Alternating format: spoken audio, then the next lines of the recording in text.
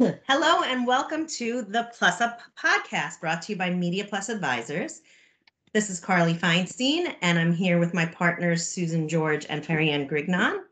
And we have some fun things to talk about. Perrianne, will you introduce our topic for today? Thanks, Carly. Hi.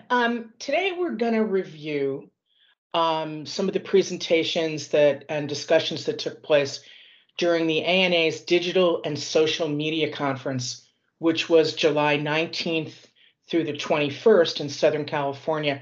And it was like recent ANA conferences and others. It was both in person and virtual. Susan and Carly and I attended virtually. And reading right off the description, I think that ANA always does this pretty well. The purpose of the conference was to cover how the pandemic and social justice issues of 2020 changed what consumers expect from corporations and products, with featured content around channel optimization and influencer marketing and digital transformation and developing inclusive and responsive creatives. So this conference is usually a good one. I went to one several years ago, and they do try to pull together essentially, digital e-commerce and digital marketing and digital consumer experiences with social. And what's obviously happened a lot with social over the past couple of years is, the advent of, influencers, especially in the US, as being the growing platform. So it's a very far-reaching kind of conference where, you have folks from public relations and, social media experts and, digital platform experts. So it was a little interesting. And Susan, I'm going to toss the first question to you, where Mhm. the first thing on the agenda was Bill Duggan from the ANA and Mark Stewart, who I know that you used to work with, and I know from a long time ago, and they're working on a programmatic RFP. Talk to us about what this one's all about. Sure. So, the ANA has been talking a lot about the 5-year anniversary of the transparency study that was released. And that transparency study was really focused on answering the question, are there kickbacks in the media world? It was a media transparency study. Now, we know a lot of the learning that came from that. A lot came up about really having the right contract in place. And a lot of that information did apply to the programmatic world, especially how it came to, how the holding company had a role in your contract and using different partners within the holding agency. But it was really focused on the one question. So here we are 5 years later, there were a great set of learnings that came out of that study. So now digital is 2/3 of ad spend, and programmatic is about 75% of digital activity is transacted programmatically. So really, we're talking about a huge portion of the advertising space in general. So in 2020, ISBA, which is the counterpart to the ANA in the UK, um, the UK's ANA, if you will, did a study with PwC that was released where they found that 15% of spend is missing within the programmatic supply chain. And we've heard a lot of feedback since that study came out in 2020, what might have caused some of the gaps in where they were able to just not find 15% of that spend, but really building on that and the amount of fraud that is still rampant within the digital world. I think Bill had said this, in his years in the business, he's only heard the word nefarious when talking about digital advertising, which I thought was kind of funny. The ANA's put together this study really to focus on programmatic. So while the transparency study was really laser focused on this question, are there kickbacks in media? This programmatic study is much, much broader. So there's some questions they're really looking to answer. And what they're looking to answer is really, who are we paying? What are we paying for? What do we get? How do we know we got it? What value is created? And where's the waste? And they're really looking at waste as a way to really reduce waste in both cost and quality. And, their hypothesis is that there's billions in savings and productivity to be gained by doing this analysis. Some differences versus, what was done in ISBA is, which is interesting, they really are looking to, instead of looking at the typical water where you're going from advertiser to publisher, it's really looking to go from advertiser to audience. So it's really getting into the whole supply side transparency as well, which should be interesting. And really looking to make sure it's looking at all programmatic activity, including all the walled gardens. So we know there's that's a very encompassing study. So we know this is an RFP that they released back in April, I believe. We actually declined to participate in this.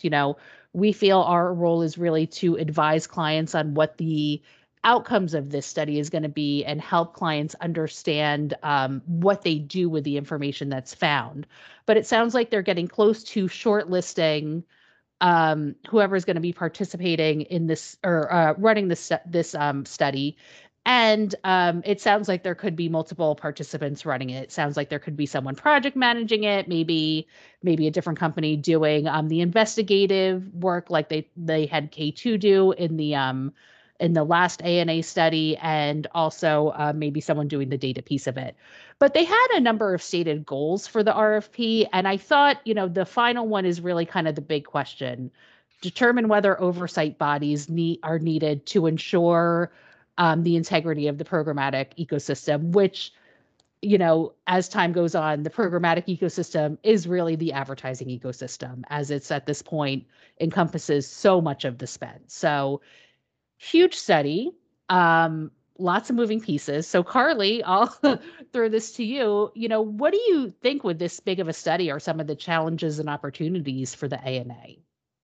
So I think there's lots of challenges and lots of opportunities, but before I jump into that, something the three of us always talk about, and we've talked about it with clients, is that this whole going back to the ISBA findings of 15%, that would never fly with any other media.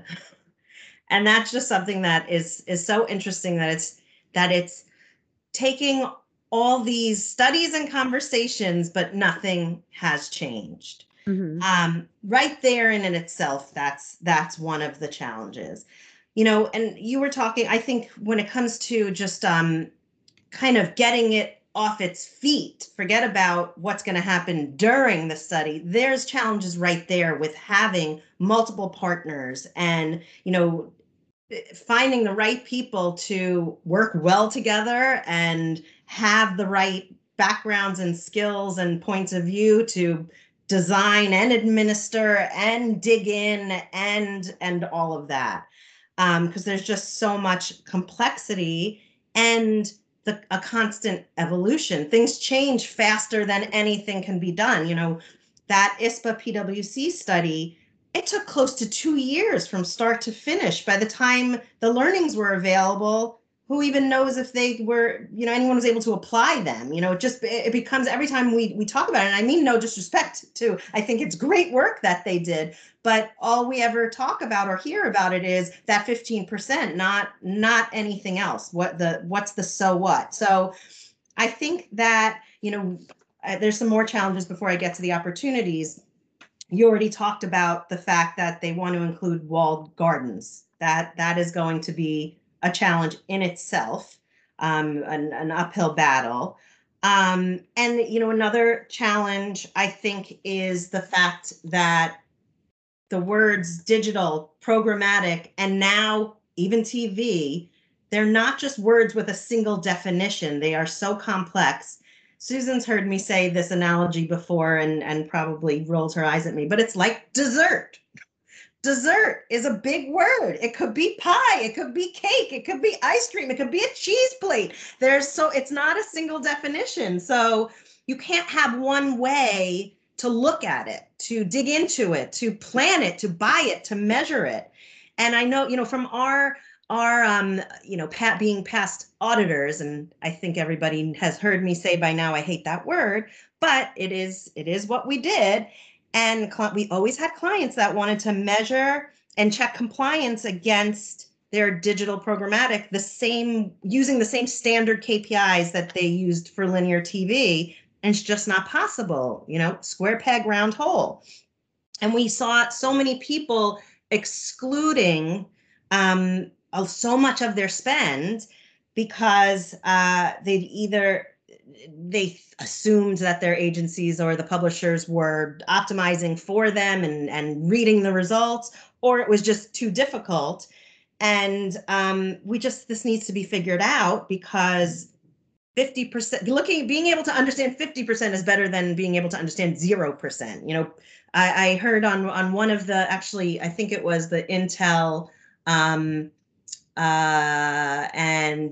Dentsu one, yes, where he said progress over perfection, and that's been resonating with me. And I feel like that should be the theme of everything we're talking about and that everyone is doing here. But I think that the opportunities, a big one could be to combat that taking a long time to get done and find the results and a possible inapplicability. Maybe they would consider sharing learnings as preliminary, midway, final, rather than waiting for this whole study and the results and the outcomes and everything to be tied up neatly with a bow. Another opportunity would absolutely be to make sure they're covering the so what, the what are the recommendations coming out of it, not just what they found, because I do think that that's often what happens.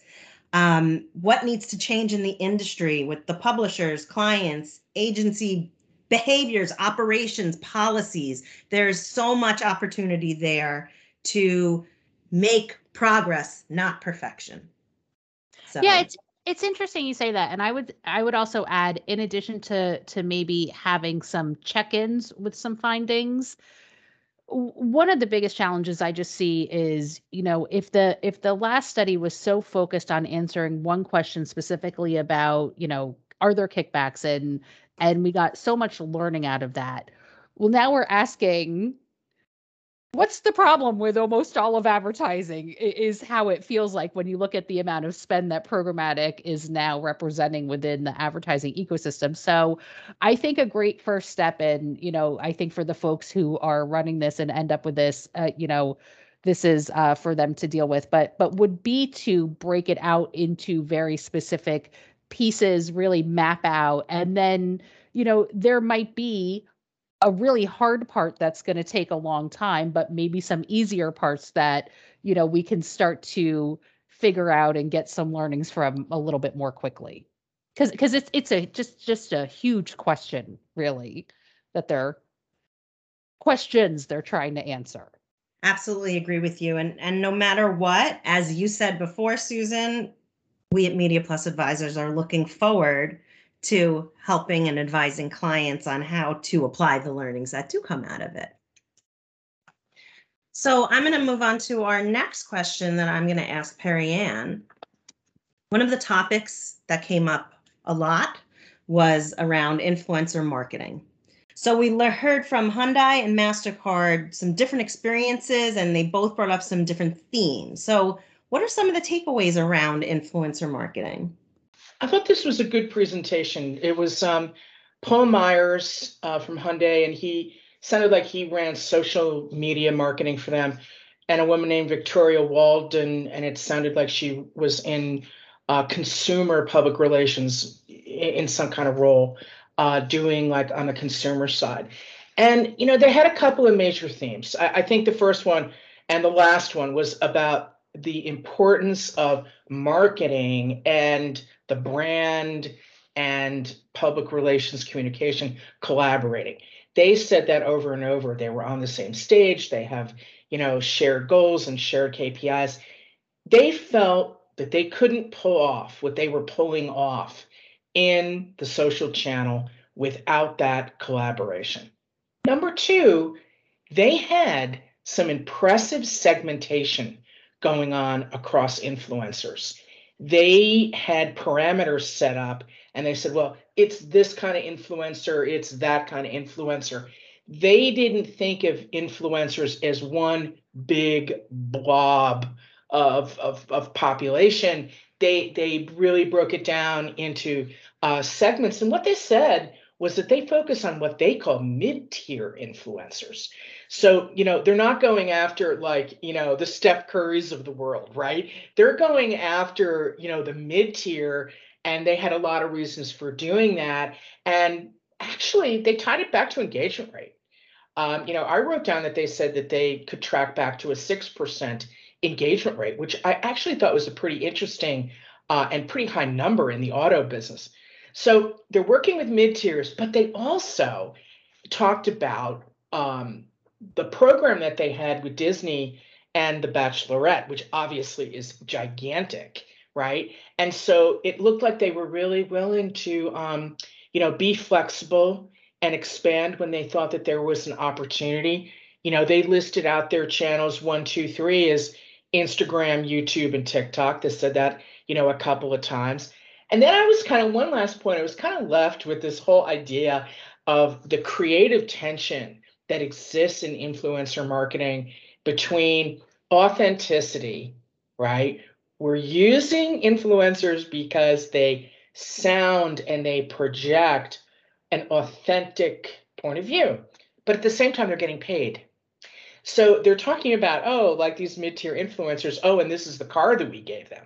So there is this, tension between those two things. Anything can be made to appear organic, but not everything can be made to appear authentic. And these two folks from Hyundai really seem to be able to understand the differences between those and really work it, home. I thought it was a very good presentation, especially since, they talked about collaboration. They talked about the importance of metrics, and, they really had, a pretty impressive way to, segment their audiences. So I Yeah. like. Yeah, I thought it was good. And MasterCard, Tracy Spiegelman, I really liked her presentation around the influencer aspect as well. Because what was so interesting is it goes into that almost that creative tension again. And really, while she was really talking more about, the metrics of everything as opposed to the collaboration, even though she did touch on that, of course. She had a lot of really good metrics about how much engagement influencers really brought over their traditional paid media, but that you needed the paid media in order to help lift the influencer message. And I just thought that was so interesting. And with the creative tension, I think we were talking a couple of times ago, last time, I don't even remember, about, with influencer marketing, how it really does involve so many different teams. You think of all these creative agencies that are making all of these like wonderful commercials with big budgets, and they showed a commercial with all these athletes from MasterCard, and just think like, the blogger on Instagram who's like photographing their family in like matching outfits has a higher engagement rate than some of these big, highly produced ads. I thought that was fascinating. Fascinating. I thought Tracy Spiegelman was good. The one note that I wrote down, like in bold type, was she kept on saying paid and organic go together. Mm-hmm. That was her whole message. Mm-hmm. And I thought that was very cool. Yeah. She's pretty much saying, look, nothing gets thrown away, right? You need it all. It's just that it has to be collaborative. So now, Susan, let's move on to the one topic that I think we all had a point of view on, and that was the presentation from Innovid. Mm-hmm. And what was being presented there was a study, which was really, there's a real measurement challenge when it comes to CTV, and she brought up some key takeaways. Okay, jump in. What are your thoughts on this one? I love talking about and thinking about CTV, cross-platform measurement, things like that. And Innovid obviously is a huge company. They're one of these like newly public via SPAC companies. If whether it's happened not yet, I'm not sure. It's kind of in the process. But so huge company. They said they have something like 50% of CTV dollars go through them. I thought this study was a little limiting. I think the presenter, I believe her name was Jessica Hogue, did a great job of making it sound big. We looked at 1.7 billion impressions. I mean, in digital advertising, 1.7 billion impressions is certainly not huge, especially when she said one of the campaigns had 250 million impressions. And she kind of showed in one chart there were 3 big campaigns of equal size. So does that mean 3 of the campaigns were 700 million of that? So, what, 40% or whatever that works out to be mathematically. So I think it was not as big of a study as it sounded, and I think it still goes into a lot of the challenges with CTV that you're really looking at a household level, and we all use CTV through different methods, whether it's like I have a Roku enabled TV.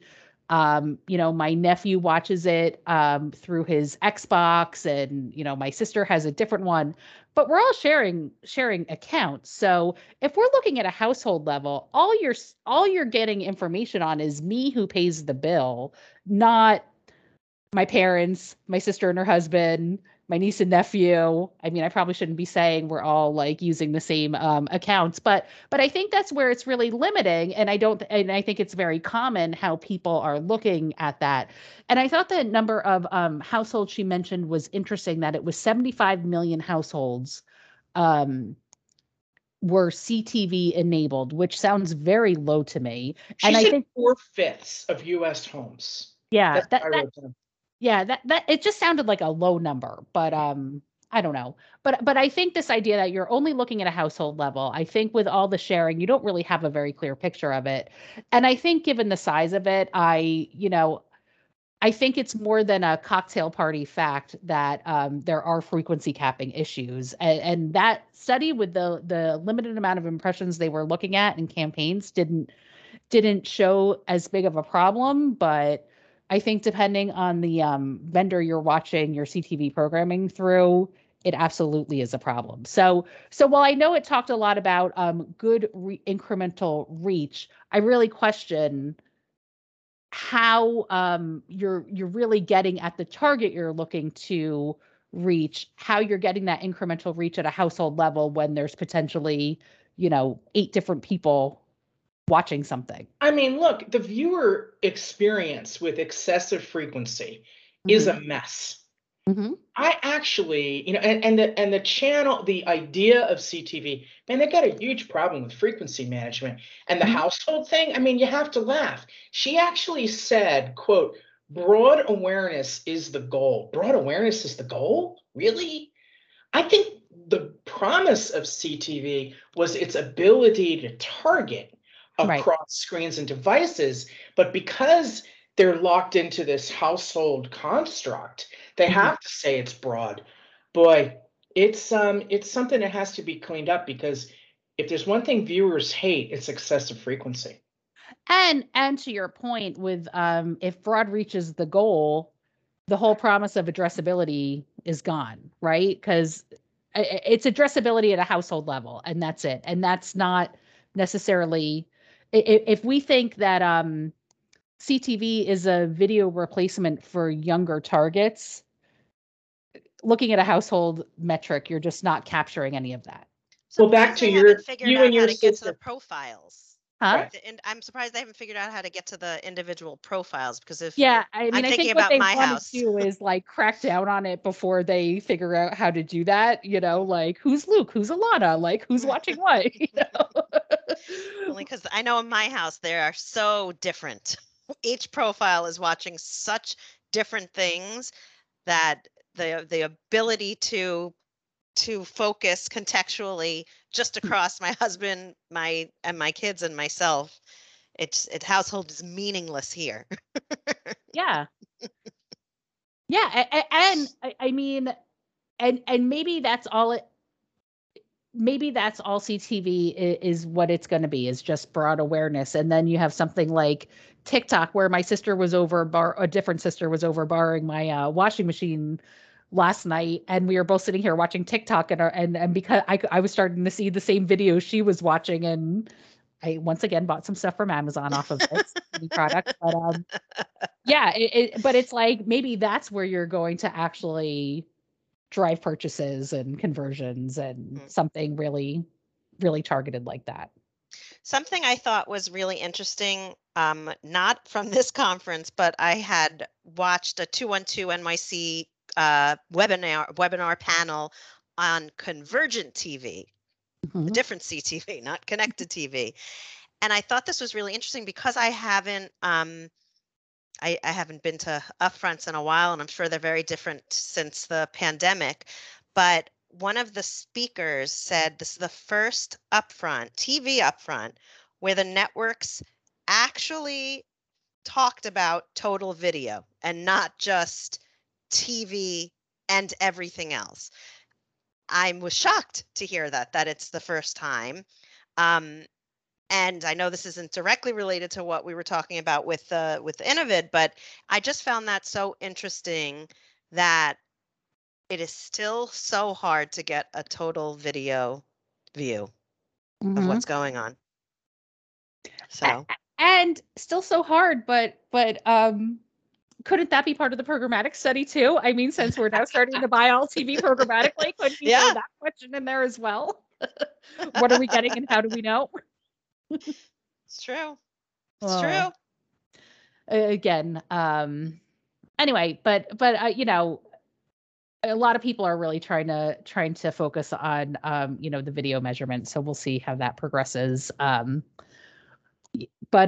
you know, talking about Carly, you had mentioned Intel and Dentsu before, and they really partnered together, and I thought it was a great presentation. They really talked about cleaning up supply chain transparency. And again, that is something that really does kind of tie into some of what the programmatic study is going to be looking at as well. But I thought listening to the client from Intel and Michael Law from Dentsu, I thought it was a great example of a strong partnership of a client and agency working together to try to tackle some of these issues. So how can we help clients get set up to do this with their agency? So, Susan, I absolutely enjoyed that one as well. And it wasn't about the supply chain stuff that got me excited, because that stuff never does. But it was about that partnership and trust was at the core of what they were sharing with us. And not just between each other as a client and an agency, but also as they were selecting partners. That the fact that they came at this this idea of trying to clean up supply chain with not just trying to tackle that, they started from the beginning, which was how to make sure that their strategic media priorities tied to their values and ideals and principles. So starting from the beginning, not just trying to get to that end solution, and really having a great way of looking at what they were trying to accomplish, making sure it tied back and was authentic to them as a client and as a marketer, and making sure that their agency lived by those ideals as well as any partner. I thought it was so interesting. They were talking about, they started off with looking at 80 or plus partners and making sure that they met their criteria of trust and transparency and the ability to be, you know, people-based, and just a programmatic being the future of media trading, all of what they were thinking and living by. And out of the 80 plus partners, only 20% met that criteria. And they ended up only working with 15 key key partners. And in the end, it was just great outcomes that it really improved effectiveness. And there was an increase in how much money was actually going to media. So Yeah, that I thought that that was was a big interesting. deal. There was like Yeah. a really good efficiency story that actually made it worthwhile for the publishers to work with them because the publishers were then getting more money. But you have to imagine if they were able to cut down from 80 to 15 partners, that's a great efficiency on agency fees, resources, all sorts of things, just the amount of people you need to manage the partnerships. Mhm.